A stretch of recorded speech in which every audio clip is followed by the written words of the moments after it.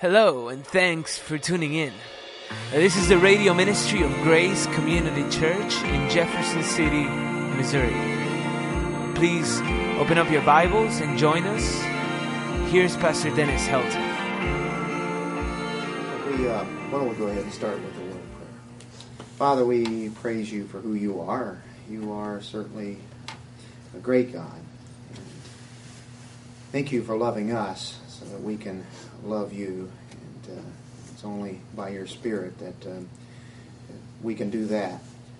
And we certainly want to praise you, want to glorify you. And thank you for this time that we have tonight to be able to get into your word and teachings about what biblical repentance is. And that definitely is a mark of a Christian, and that we would be able to relate that to our lives even more so. And so we pray for your Spirit to guide us into your truth. In your Son's name, amen. Amen. So we're moving into chapter 15, and this is dealing with repentance. This title here is called Repentance Unto Life. I thought I heard something too. Okay, I thought it might have been a train or something that was coming down the street. A train? Yeah, it had a whistle or something. I didn't. There's always something exciting. I don't know if you guys heard the gunshots yesterday. Sure enough, it was at Capital Region. Yeah, as soon as we had come out of the funeral, and Barb had 2 cars that almost ran into her. 3. And they were the ones that were causing all the commotion. Yeah. I don't think they ever caught those guys. Yeah. I was standing there thinking, wow, someone's building something. It sounds like a hammer and nails. And here I am just driving away, and then these cars go and run 4 people off the road, and they were going like 60. And then I realized, oh, that wasn't a hammer and nails. Wow. Yeah, that's when you realized that had to be gunshots. Yeah. And somebody else had heard that too. It sounded like metal. And that's what it was. It was there was bullets hitting a car. Yeah, yeah. Wow. Well, I just thought it sounded like someone hammering, but then it sounded kind of uncharacteristically loud for someone hammering. So it's just up the street. It was at Capital Region. And they didn't catch up with them. They never caught them. And we saw the cop cars coming. You might have seen the actual vehicle. I called them and talked to them, and they weren't very forthcoming. I said, you probably already have the information that I'm going to give you, but I don't have any license plate numbers or anything, but there were 3 cars, an orange one, a white one, and an SUV. That's all they held. When something like that happens, you're not expecting anything, and all of a sudden it's like, wow, what just happened? No. So, yeah, we saw it on the news. We're going, yeah, that was quite an event. Wait for the news. Huh? At 5 o'clock? It's a long day. Huh? They call the 5 o'clock news? Oh, I was home for 5 o'clock news. Oh. It was in fact, it was the first thing they mentioned before the inauguration. I was surprised. Okay, well, let's hit this chapter 15. I only have one chapter tonight. Sometimes I try to get in 3, 4, 5 of them, don't I? But just one chapter, but it does have 6 sections, so it is rather lengthy. The first one is repentance unto life is an evangelical grace. The doctrine whereof is to be preached by every minister of the gospel, as well as that of faith in Christ. So repentance and faith is to be preached. It's an evangelical grace. Those are some of the key terms. That's what's in the very first section. And so we see also on this title we have repentance unto life, because it is connected, and it's inseparable really, with the enjoyment of eternal life. So repentance and enjoying eternal life go together, and that would distinguish it from just having a sorrow of the world, just being sorry for our sins. And so that would definitely separate that kind of thought. It's styled a grace here, even evangelical grace. It's a grace, and that means gift, doesn't it? It's a free gift of God. Repentance comes from Him, and it's wrought in our hearts by the very operation of the Holy Spirit. And so it all comes from God, just like everything else does. Go to Acts 11:18.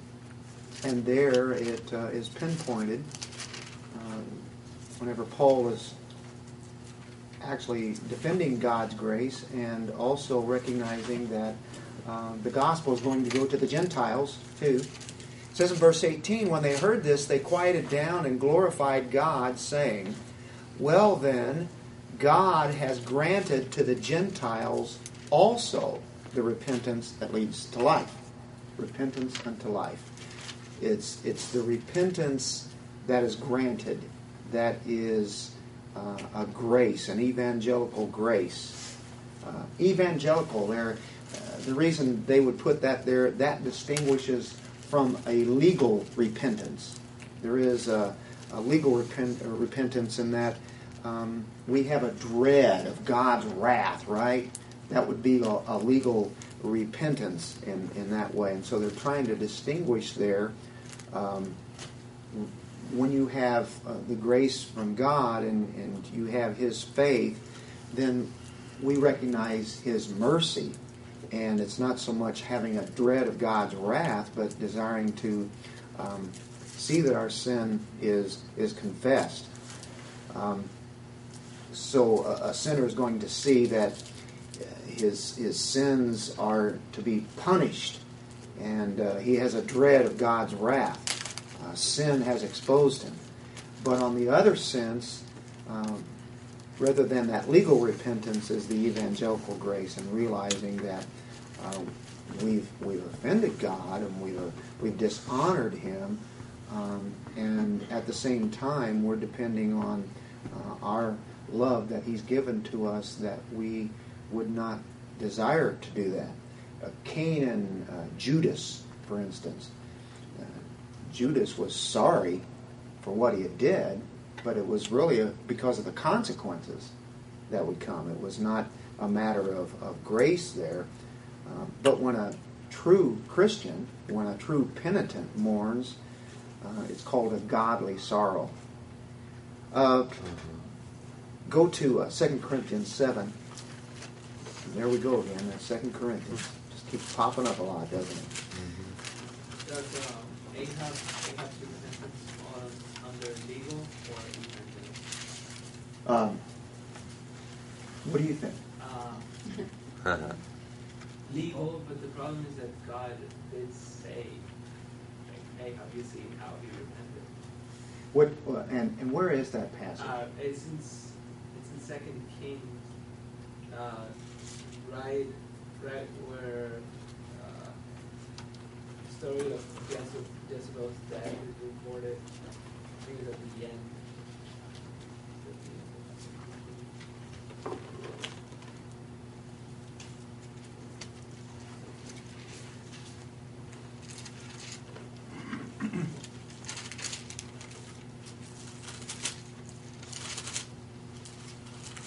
At the end of 1 Kings chapter 21,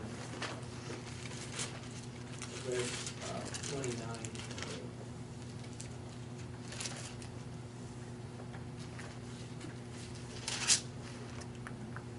Yeah, I think there, of course, we know the character of Ahab. Ahab would be an unbeliever, right? But there's even a sense where unbelievers repent. Here it's a humbling of himself, even before God. I mean, he believed in God. Of course, he believed in idolatry too.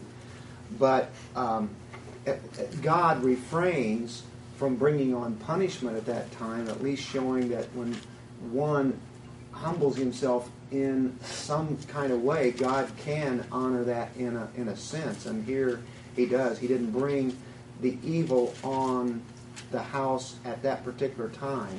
I'll bring it in his son's day. So God is still going to bring the judgment, but because there was some kind of a humbling, it still wasn't of the ultimate godly sorrow, because he doesn't. And that's what you're saying, right? Yeah. And that is kind of tricky, because God refrained from doing that. Him being a king, God put him into that position, but yet here is a man who's really not a godly man. He would, if you ask him if he believed in God, well, yeah, he would say that. He knew him in that sense, and he knew that was what the thing was to do. I got a feeling it really wasn't the kind of repentance where we know it's not a godly sorrow, but it's probably along the same kind of repentance that Judas had. But for some reason, God says, see, if somebody humbles himself even in what he's doing, he could honor that. Well, but God knows the heart. So he has to have known that his repentance was of the heart, to have refrained from, what was it, the curse of Jeroboam's house, I guess, wasn't it? Yeah, it was going to be brought on Jeroboam instead of... Right, and it wasn't going to be on instead of his. Ahab. I mean, he Right. wouldn't have relented if it wasn't a humble, true repentance, would he? Well, it's there. Who knows? Yeah, this is a special case because it really ultimately a true repentance is only going to be coming from a believer. But there is some true sorrow for what he did or what was done, and God holds it back. Ultimately, as we look at here, we're going to be dealing with faith and repentance, and of course he repented because he knew what was going to happen too. So yeah, I can see Well, where yeah, it would be. I can see where it could be a legal repentance instead of almost a tricky one there. yeah, that is. In the New Testament, it's probably up a little more in the forefront. The 2 Corinthians 7 says, I now rejoice that you were made sorrowful, but that you were made sorrowful to the point of repentance, for you were made sorrowful according to the will of God. And there is where it's going to start, I think, speaking very sharply there. According to the will of God, so that you might not suffer loss in anything through us. For the sorrow that is according to the will of God produces a repentance without regret, leading to salvation, but the sorrow of the world produces death. And of course, usually that kind of sorrow is going to be for their own selves, and what will happen, the consequences. I think God was merciful in the sense what he probably did for Ahab. He was not obligated to do what he did for him. Of course, God is never obligated to us for anything, but except for the promises that he makes for his own. Can I ask about Judas? I looked up here what it said about Judas's repentance, and all it says is, that I can find anyway, is then Judas, which had betrayed him, when he saw that he was condemned, repented himself, and brought again the 30 pieces of silver to the chief priests and elders, saying, I have sinned in that I have betrayed the innocent blood. That actually sounds like a lot of repentance that goes on now. What's the scripture on that? Matthew 27, 3, 4. Certainly confession. It's a confession, and he's bringing back what he was seeking. I'm not saying, I know that Judas was condemned because he was meant to be condemned. It said that elsewhere, but what's really wrong with when he saw that he was condemned? What does that mean? Who condemned him? That it doesn't really say. When he saw that God condemned him, or Of course. is that really any different to how we sometimes repent? Is there be a translation thing? Because my translation says he saw that Jesus was true. Oh, okay. Is the he capitalized or No. just a little h? No. Okay. But I just, because you said... I have the capital on the You do? he. Oh. Yeah. When he had been condemned. Yeah. Which I think, and that's what that would and that's the crucifixion And he regret... and being delivered to and- Pilate. I mean, and then And that then the coming. notes after that, it has a reference from repented. It says having regretted it. And that is a maybe word that's- that's dealing with repentance, but that would be what is in 2 Corinthians 7, that would be the kind of repentance that he would have. It was it's the sorrow of the world. I guess I'm saying it's just hard just by looking at it or hearing it to know what is actual repentance unto life and what is repentance because you regret it. I mean, it's even the same with Jacob and Esau. When Esau was sorry, really sorry, and he was like crying and stuff. Well, to anybody observing that, they might think he was just as sincere as David when he was sorry. Yeah, and I'm just it's trying not to- a repentance that is dealing with a love for God. It's about self. It's about feeling sorry for you got caught. Look at what is now going to happen. He felt bad. I mean, he's no doubt that he knows what he's done is wrong, but it's not one, and that's why this is delineated here, this dealing with an evangelical grace. And this is why the Christian's repentance is the only kind of repentance that is a godly sorrow, because it's a gift, and it leads to life. So when you put the enjoyment of eternal life, it's actually connected with repentance unto life.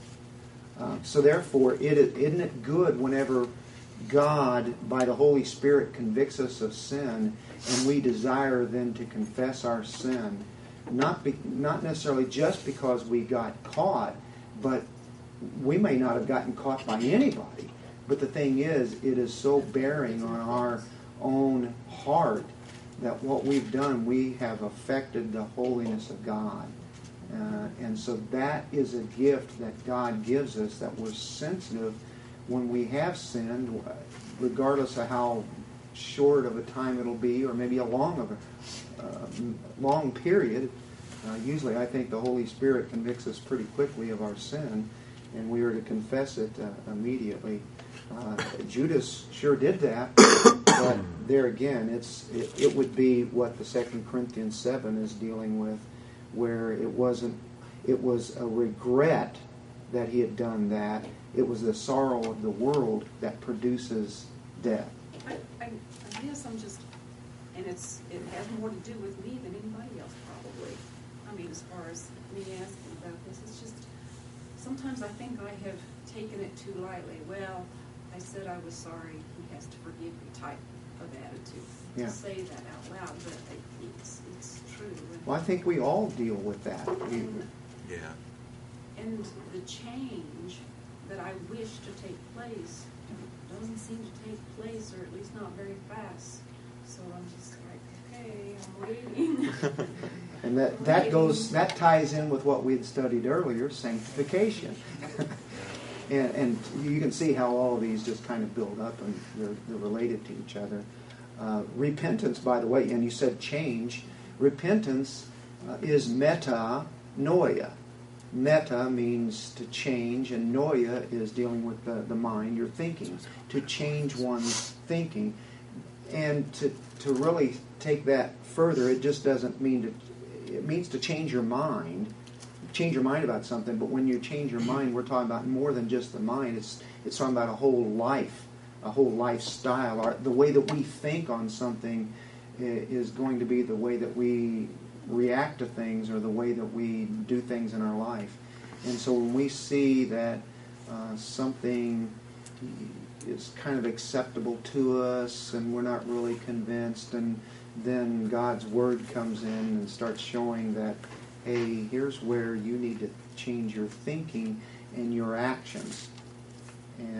But it's all out of as a grace also, having a love for Christ, and knowing that it's not just about the consequences. And so that's why I think that has to be delineated, and that's why it's good to look at Ahab and look at Judas, because there was a repentance involved there. But there's the true, genuine repentance of the believer, and then there's the other ones who are sorry for what they did. Or towards a relationship to God, but like you said, a relationship to the world is what they're sorry about. Right. The sorrow of the world. Yeah, and also maybe that's why John makes a difference and says, John the Baptist says, repent and bear fruit in keeping with that repentance. So I guess maybe the difference between Judas' repentance with that of Peter's was that Peter, his faith did not fail. He repented of what he did, and he was grieved. right, but he continued in his relationship with Christ, whereas Judas did not bear fruit in keeping with his repentance. He just went and committed suicide. Right, and it showed, it demonstrated where they were at. And Peter's looked just as bad as what Judas did, to deny him. So, repentance, and that's why I think this first section is why it's putting forth repentance unto life is an evangelical grace, knowing that comes from God. It is to be preached. It is to be brought forth as Christians are to give the gospel out. Okay, now I got one more question. I agree. Better not be hard. Well, I'm just curious about the use of the term evangelical grace. What quite does that mean? I mean, I have a little bit of a grasp as to what evangelical means, but what does it mean in the context of evangelical? Well, evangelical we know means actually good news, right? It's a good news grace. It's and in this sense right here, and even by the title, repentance unto life, it's talking about to have an enjoyment of God, enjoying eternal life. It's connected inseparably with repentance. An evangelical grace is something that this is recognizing the mercy of God, recognizing His grace. This is a good news kind of repentance, and as He grants it to us.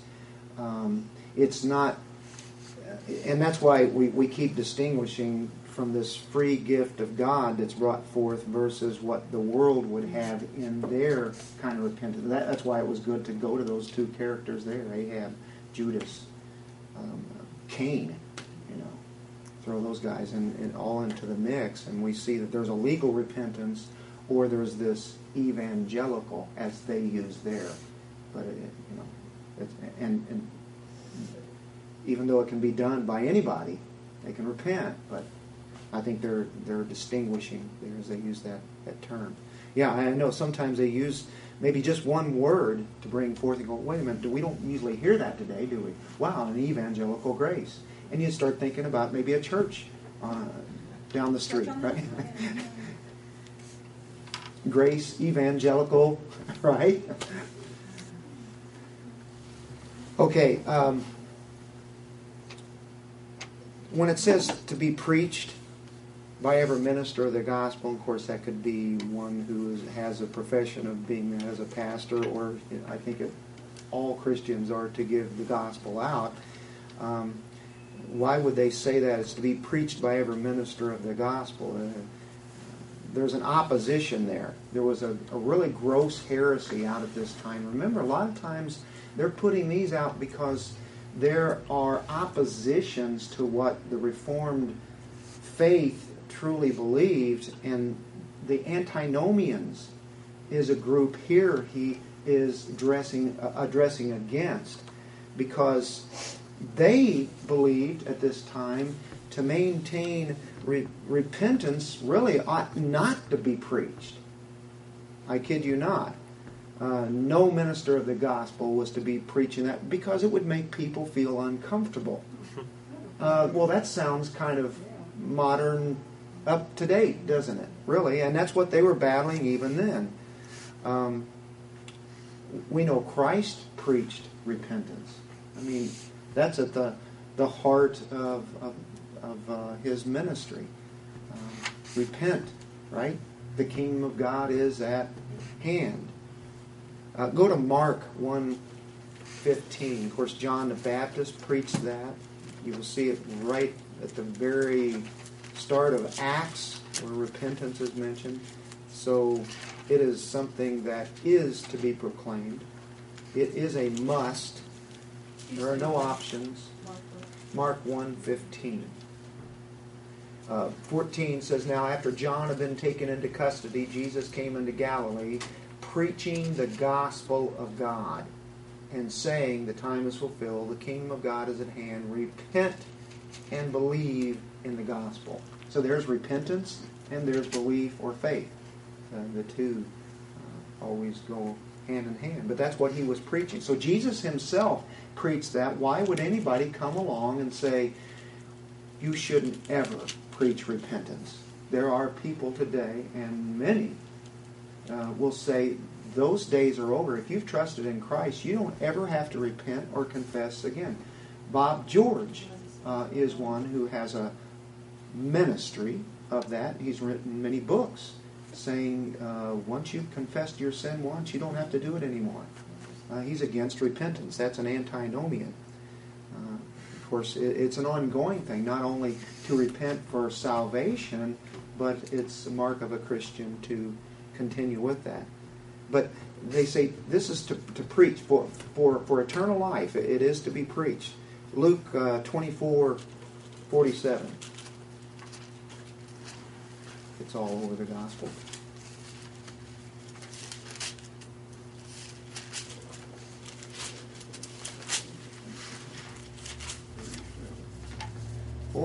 And that repentance, we'll back it up, 46. And he said to them, thus it is written that the Christ would suffer and rise again from the dead the third day. So here's the scripture, the gospel, right? And the context here is with Emmaus disciples, all right?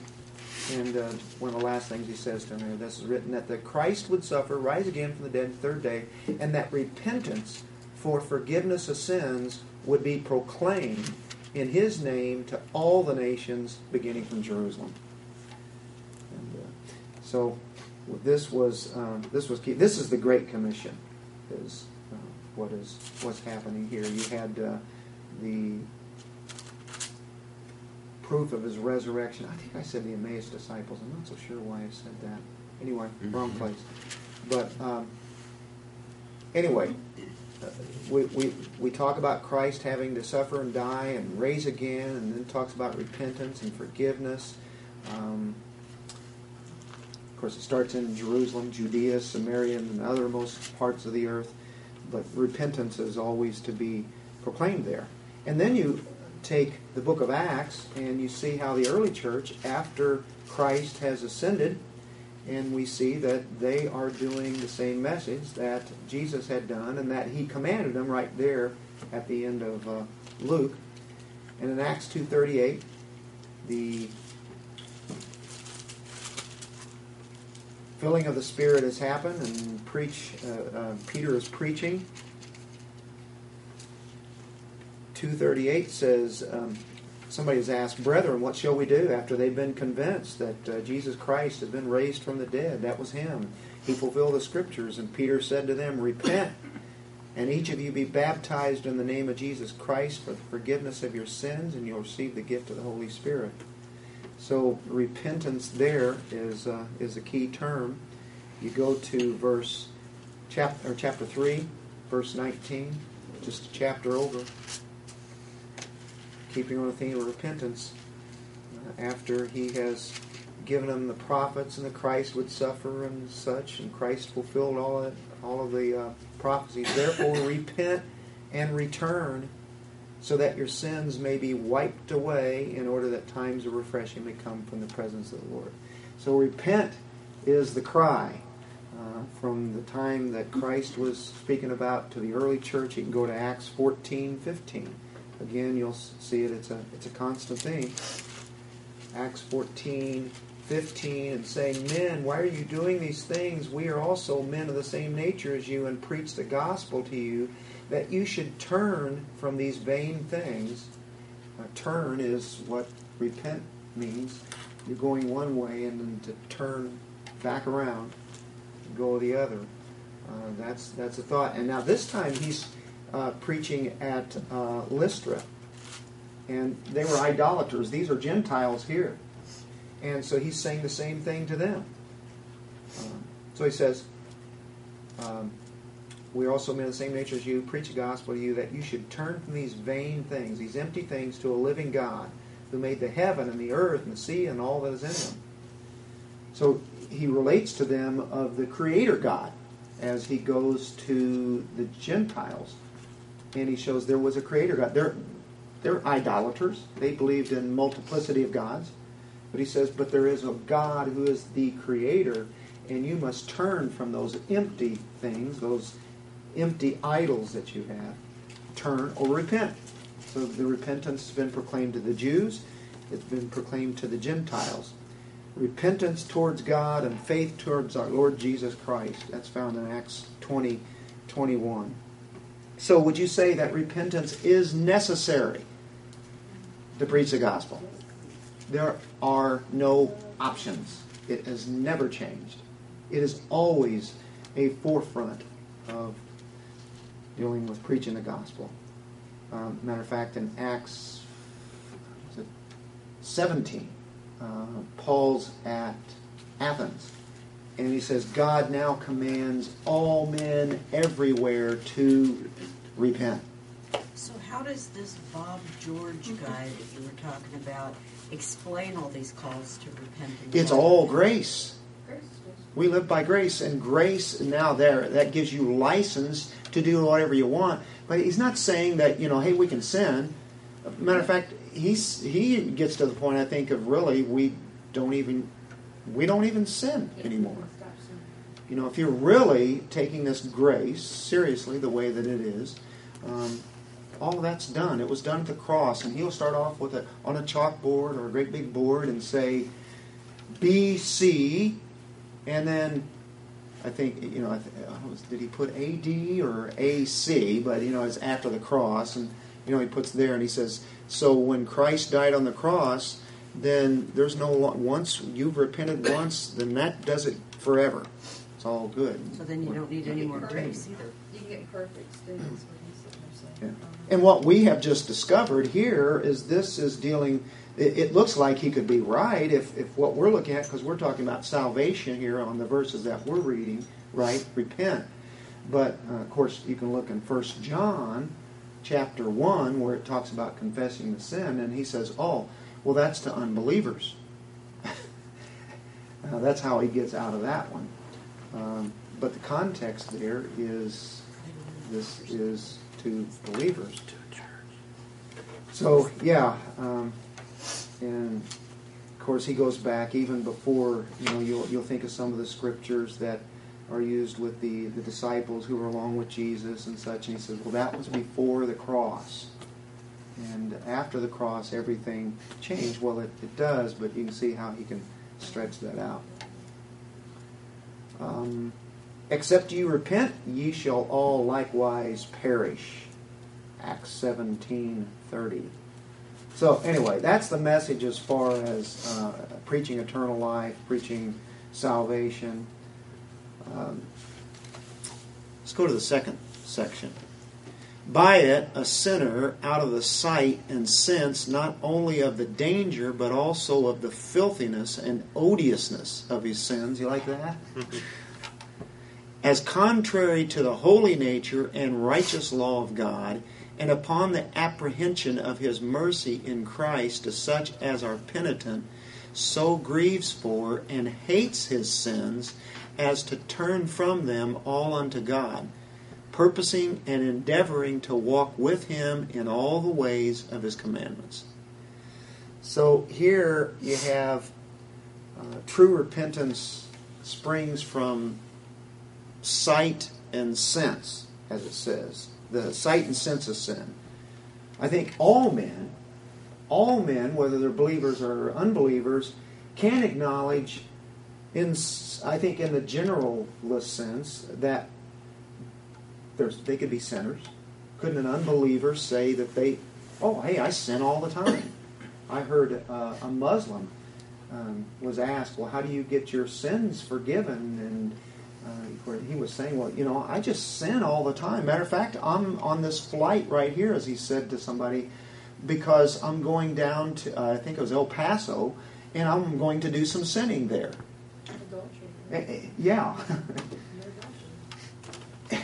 And he didn't really have a repentant heart, but because he knew that he couldn't be right before God. He knew he was going to sin, but he did it anyway. He was hoping on that Allah would weigh his good works that he's done, and that's really what it is, outweighing your bad, your sin, and somehow he will escape that. That's what he was counting on. So anybody can recognize that they're sinners, but no man can have a clear sight, a clear sense, a feeling sense of sins until the Holy Spirit becomes his teacher and the convictor of sin. John 16:8. Of course, there's a salvation starting point, but we know as believers that the Holy Spirit is there convicting us on a daily basis. Aren't you glad that he does? And it's 16, should be verse 8.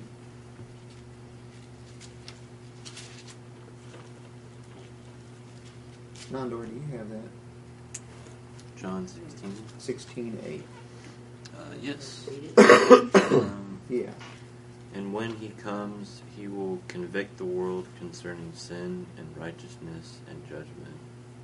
Let me keep on going. Yeah, go ahead there. Concerning sin, because they do not believe in me. Concerning righteousness, because I go to the Father, and he will see me no longer. Concerning judgment, because the ruler of this world is judged. Yeah. And the he there is the Holy Spirit. That's the context. So he says, I'm going to be leaving, but the Holy Spirit is going to be coming, and he will convict. And of course, it starts with, he's going to convict everybody, Jews, Gentiles, right? When we think of the world. He will convict the sinner, somebody who's lost. He can convict them concerning their sin, and then the righteousness of God. That they need his righteousness, and then judgment. If they don't trust in Christ's righteousness, then as they're convicted with their sin, they will be judged. And so that was just in a few short verses that Jesus put forth what the Holy Spirit does in his conviction.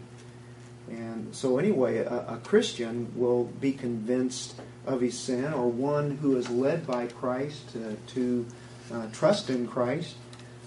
As the Holy Spirit comes and convicts them.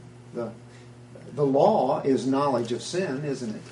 People can have an idea of the law. Of course, we know the law doesn't save. Romans 3:20, it talks that in that sense. But the Spirit is the one who comes in, enlightens the sinner to discern purity and spirituality and the whole vast extent of what the divine law is about. And he sees his sin. He sees it exceedingly sinful. And so a sinner, at very first, he can see his sin as dangerous. He can see the outcome of that. There can be judgment on that. But it's not only dangerous, but he can see that I like what they have here, it's odious. It's filthy. And that's when the Holy Spirit has done his work on us. What a gift it is that we can see how evil and wicked it really is. I've talked to guys, you guys probably have too, saying, well, you know what? If I go to hell, it's okay because that's where all my friends are. We've heard that many times. And yeah, I know, I smoke and I drink and I cuss and all that, but hey, that's just what I do. And I know, hey, it's probably bad, it's probably wrong.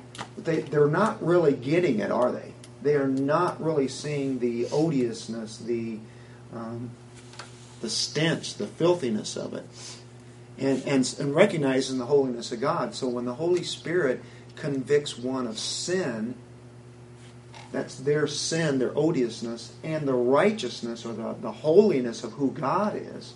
When one sees him for who he is, then it doesn't matter about the friends or what they're doing there. Are they enlightened of how bad this really is? It's exceedingly sinful. I think that's something we all have some trouble seeing is that our sin does a lot more harm than we realize, not just to ourselves, and it does. Any sin that we commit will hurt us ourselves spiritually and in other ways. But it will also hurt others in ways that I think we can't even imagine. And if we could see it the way God sees it.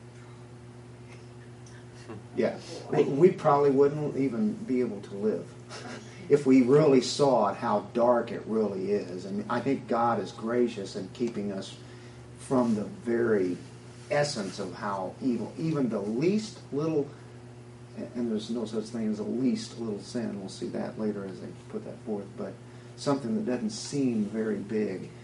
And part of the reason people think their sin isn't very big or isn't that consequential is because they don't understand how holy God is. Well, that's it. That's what it's about. Yeah. And that's what we'd want to get out of this tonight. Yeah, we know the definition of repentance, and we know all these scriptures seem really familiar, but that it would take us further into realizing how this affects a holy God.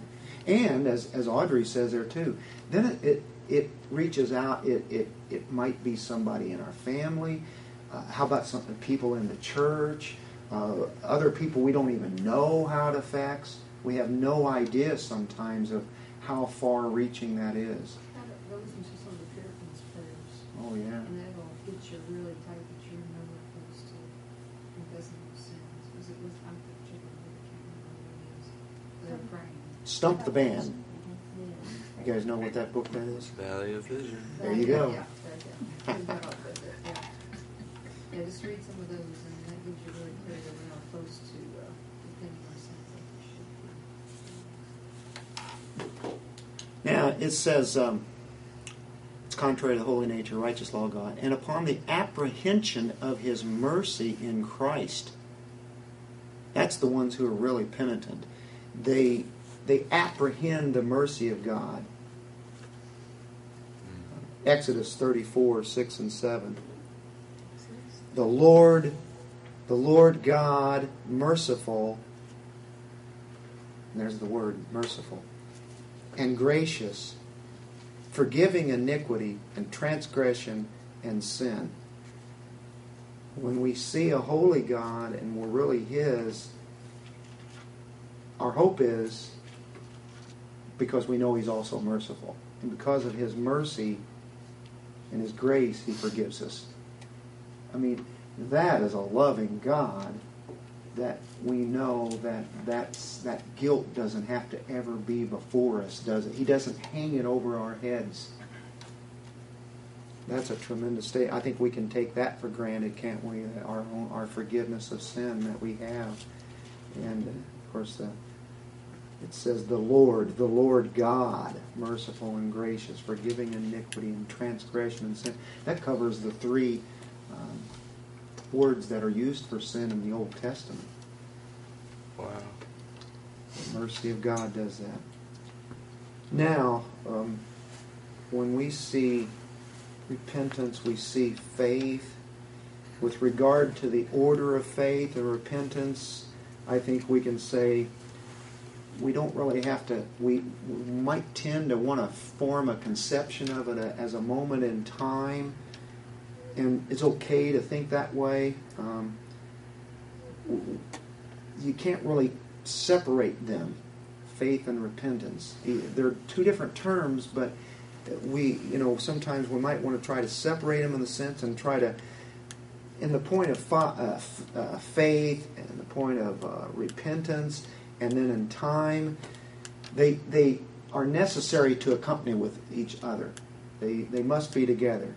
But there's an order of nature there, not so much time here as which one came first, but the order of nature runs like this. Faith must precede repentance. An evangelical repentance, as they're using the term here. It's a turning from sin to God, right?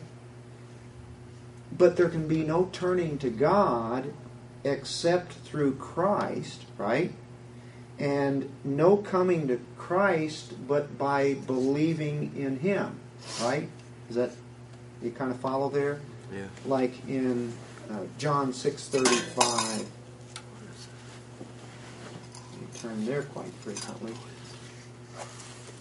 Jesus said to them, I am the bread of the life. He comes to me will not hunger, and he who believes in me will never thirst.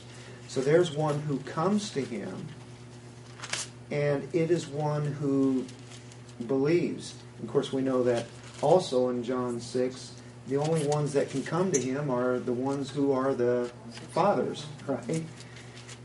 But they are the ones who believe. And so the one who believes, this one who turns to God, he comes through the person of Christ, and he doesn't come to Christ except he's believing in Him.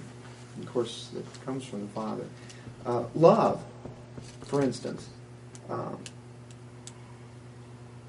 Love to Christ, for instance, is really proceeding from our faith.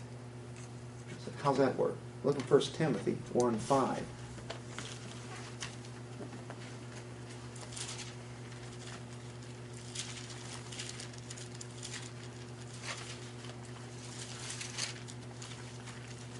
First Timothy what? 1:5. But the goal of our instruction, here's our goal, here's where we're trying to get this at, Paul says to Timothy, is love from a pure heart and a good conscience and a sincere faith. So he says this goal, this instruction here, it's love, and where does it come from? Pure heart, good conscience, a sincere faith. It has to proceed out of faith. So whether it be love, whether it be repentance, we know that it's this faith which makes it possible. And of course that's dealing with salvation. So that would be kind of the order of faith as far as the nature is concerned. You have faith, you have repentance, but the two go together. I'm not trying to stress it too much, but yeah. The other night, John Gershner was talking about that. He said they technically occur at the same time.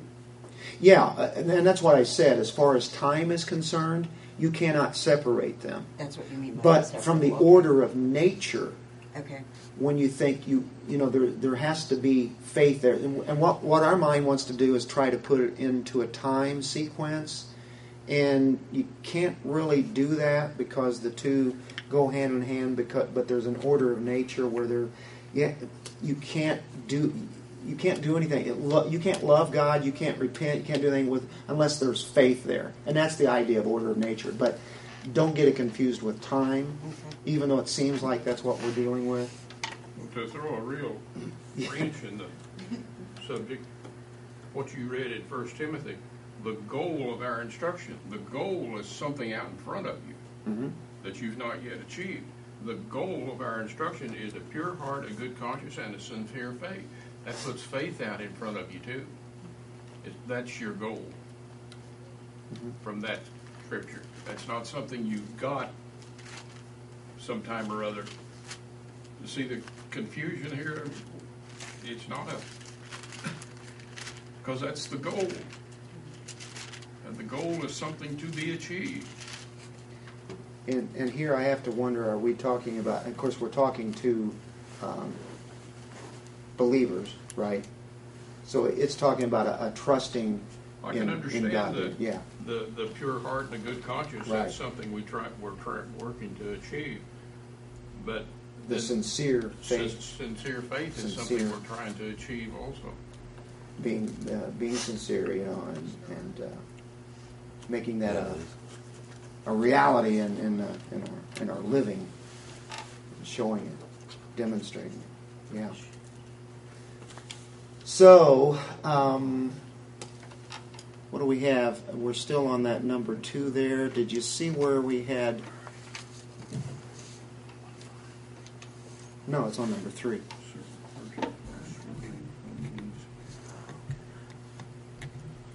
On this right here. Okay, there it is.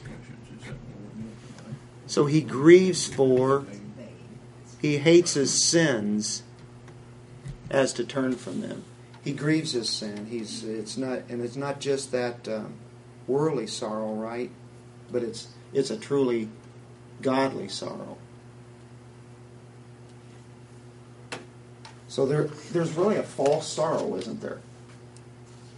And then there's a true sorrow, or the godly sorrow. Do you think the grieving itself is, since it talks about the Holy Spirit being grieved, do you think that would have to be the Spirit, because the flesh can't really, it can't hate itself, but the Spirit can fight against the flesh. So do you think maybe that's the Spirit acting that out more than yourself? And all of this is it's by the power of the Spirit, right.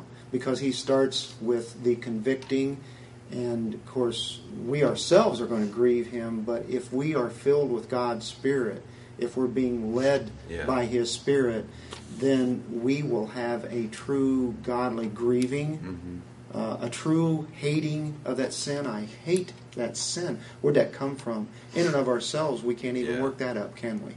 So now I think that points back to the gift again, and the inworking of the Holy Spirit, and the sanctification. We're still going to work with that, and so we have a synergism, but yet it's who initiates all this.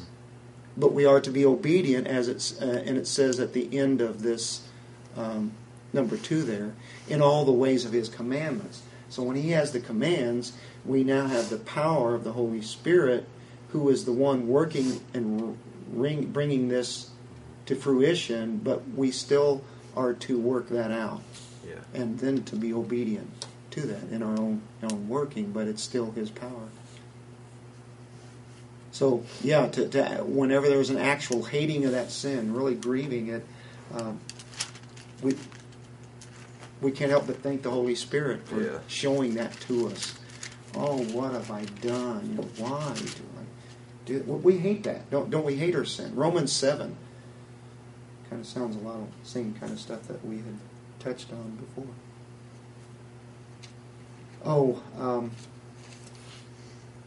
Loathing and abhorring ourselves. You even think of the book of Job. Sometimes you'll see that. Other passages throughout the Old Testament, prophets and such.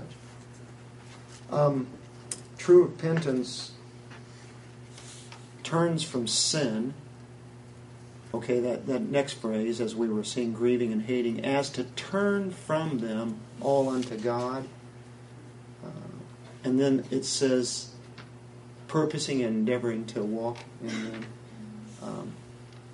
This is the crowning act here. The grand test of genuine repentance is whenever that we have works to go with repentance that shows it. It's not just saying I hate it and having this Holy Spirit work on this and being convicted, but it's desiring to be delivered from this.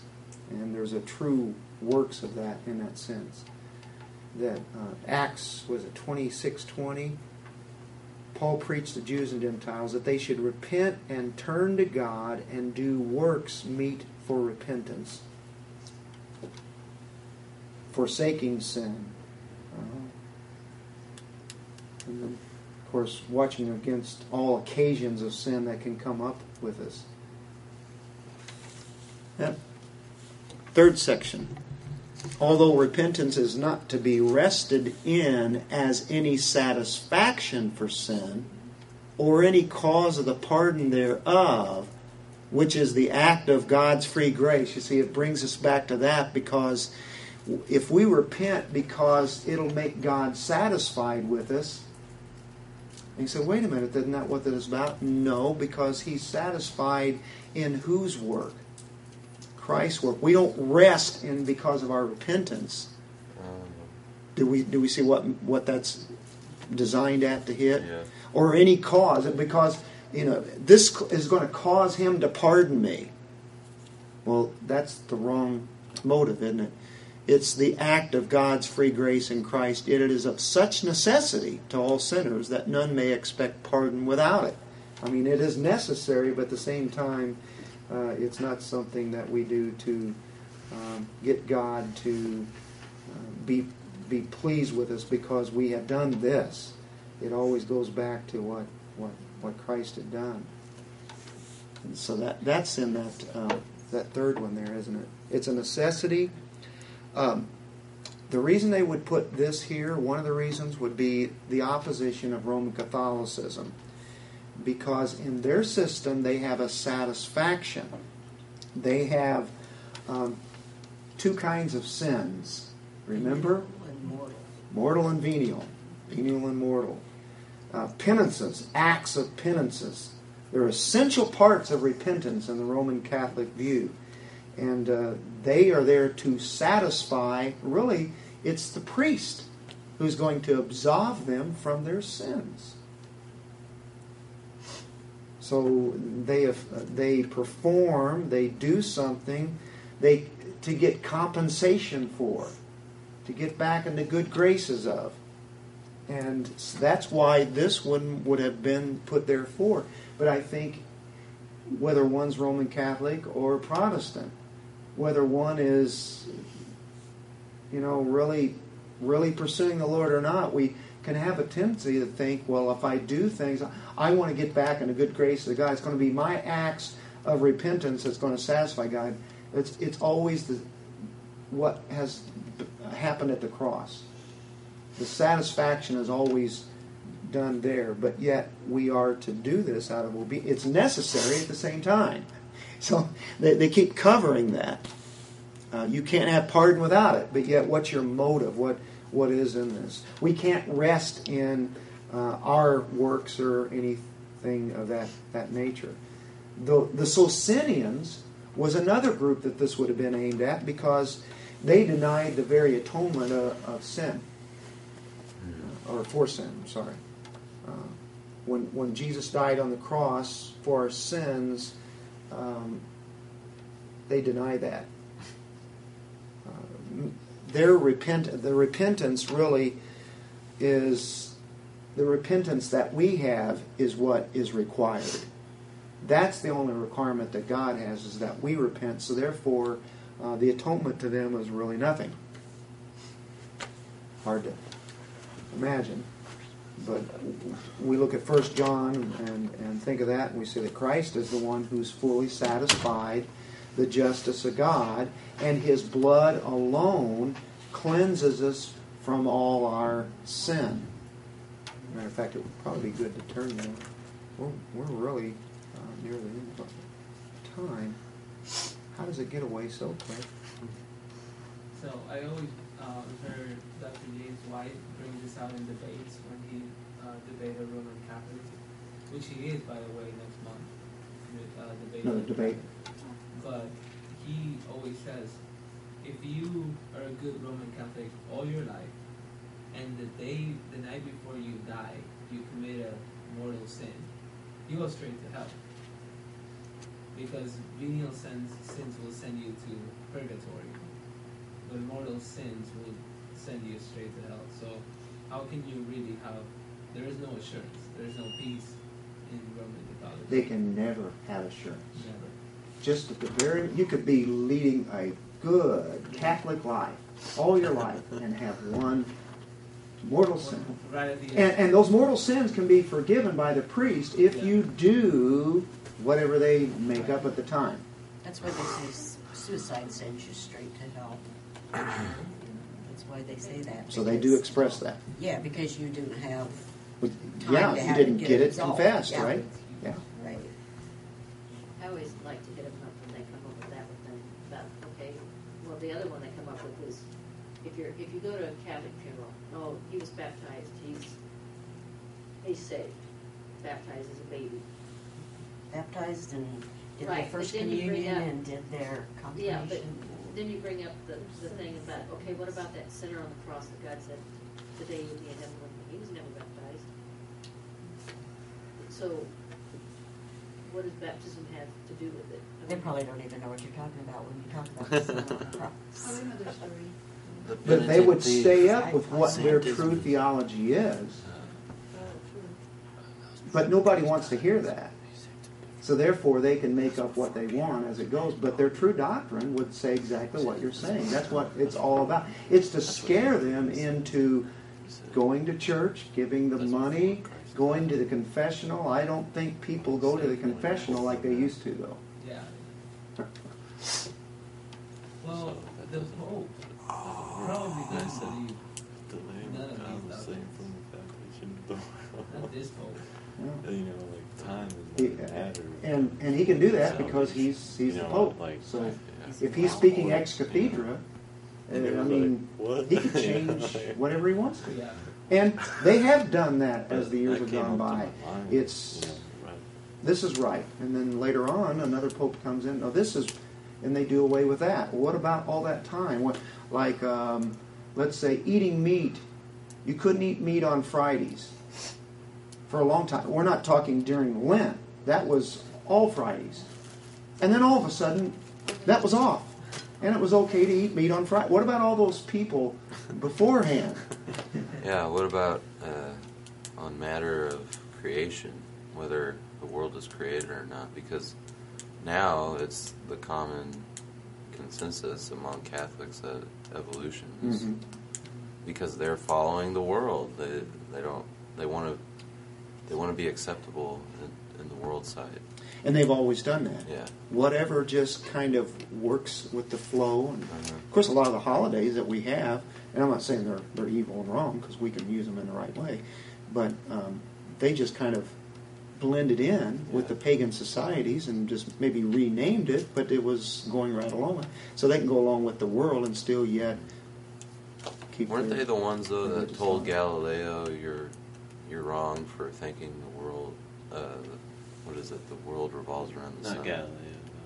Yeah. The world would revolve around the sun and not the sun around the world. And then also like the world is flat, you know, stuff like that. Yeah. And then they change their mind, you know, Yeah. after they kill tons of people. And Yeah. That's interesting because I've never been to a Catholic church that didn't believe in creation. that's the way it is now. It hadn't been I was- that long ago that I was Catholic. They believe, I think, God used Evolution. right. Yeah. But you know, Something like a billion billions could be no day and stuff like that. I got sort of scoffed at the other day because I heard this from a young Catholic guy who said that's why he likes Catholicism because it believes in science. And I said, Then why doesn't he join Scientology? and then they brought up, yeah, the world isn't what 6,000 years old, and I said, yeah, it's more like 10,000. And they were like, you don't really believe that, do you? And I said, yeah, I do. And it is. There's more proof for that than there is for your made-up stuff. You have to make the science up to Yeah. make it work, Yeah, it's all the convenience matter, really.